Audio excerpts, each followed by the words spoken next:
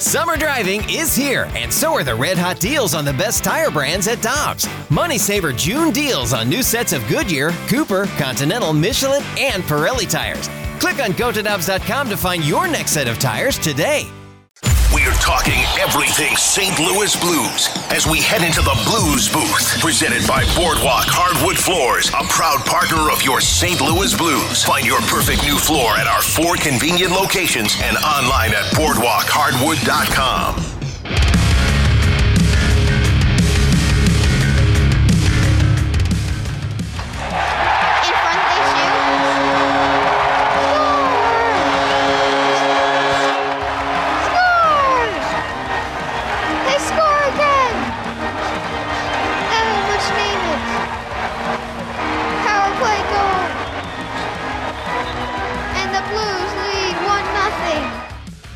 There we go. That was awesome.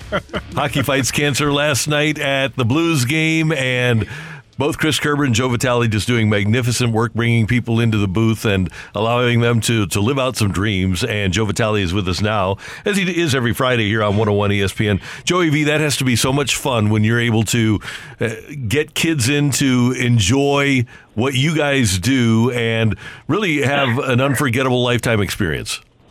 Yeah, I tell you what, Randy, Kerry, good morning, first and foremost. Yeah, there was a really cool moment last night, and, you know, I don't know if anyone does it better than Chris Kerber as far as kind of bringing kids into the booth and getting them situated and getting them acclimated, and it was really fun last night because with Ryan Schulte's help, through our great engineer, there's a way, obviously, as you guys know, there's 3 headsets, so there's Curbs, and then there was Charlotte, who was in the middle, and then there was me on the right. And Charlotte, about a year into, she's been dealing with leukemia. It's on the up and up. She's got like one more round of chemo, but just a wonderful kid.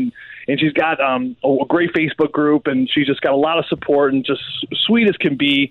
I got the chance to hang out with her and do some trick-or-treating with her and her brother Henry earlier in the year. So to have her up in the booth was awesome. But there's a way for Curbs, who was on her left, to talk to her in her ear without the listeners hearing it. So essentially Curve said, hey, you're going to do the play-by-play, but just listen to what I say and repeat what I say.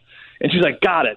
So you can't hear it, of course, but Curve is whispering in her ear, you know, Thomas to Buchnevich. And she'd be like, Thomas to Buchnevich. And like, great pass to Tarasenko. And she would, great pass. So all you hear is her doing the play-by-play, but of course Curves is in her ear doing it and kind of walking her through the process, which is really fun. At one point in the call, it was just classic.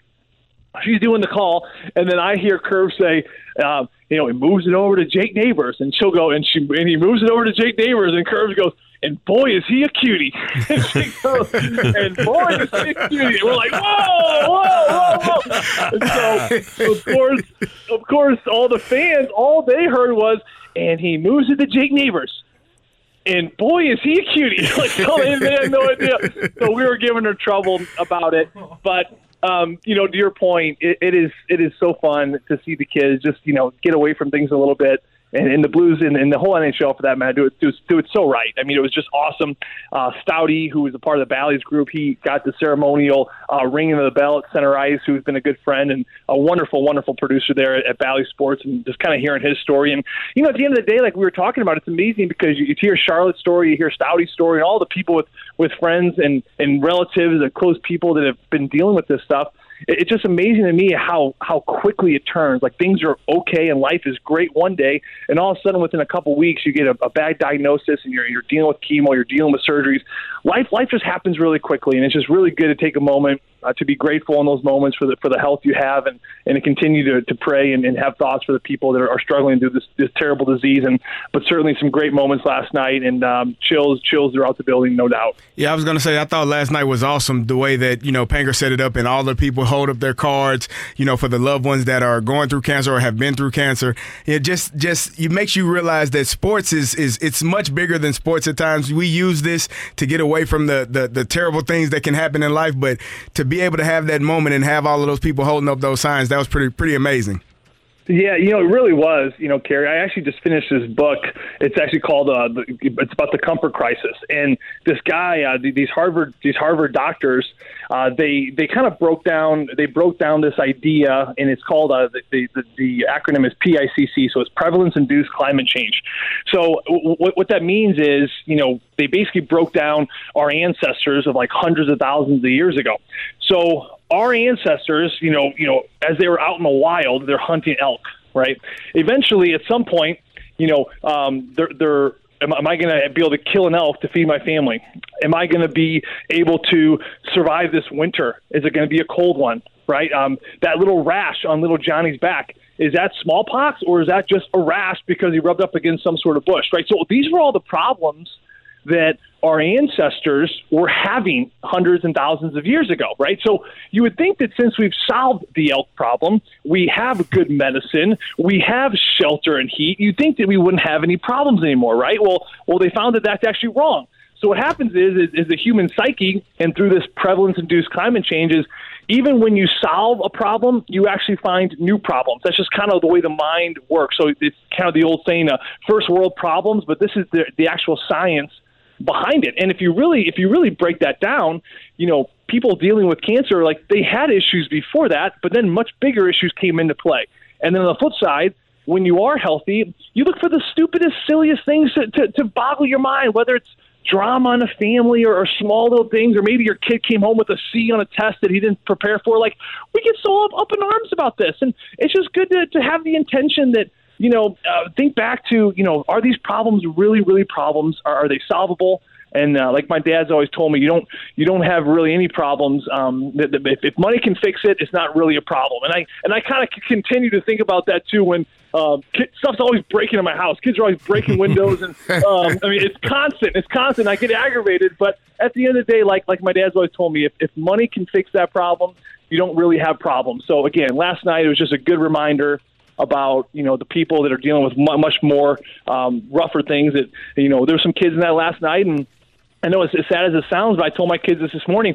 I said, listen, you're around kids, and their parents. You know what their concern is right now? It's not about, can I get Johnny that motorcycle? Is this going to be the last Christmas I'm going to have with my child? I mean, that is real stuff, and that's really, really hard, and it kind of tugs at you. And your point, Kerry, yeah, this Blues team is struggling. Yes, we're all going through something. And yes, I know the fan base here, and everyone wants them to kind of turn this thing around. But certainly a good moment to stay in check last night and just recognize what's the most important thing, and that's just that we have our health and we have each other. So, Joey V, we've solved the elk problem. How do we solve the deer problem?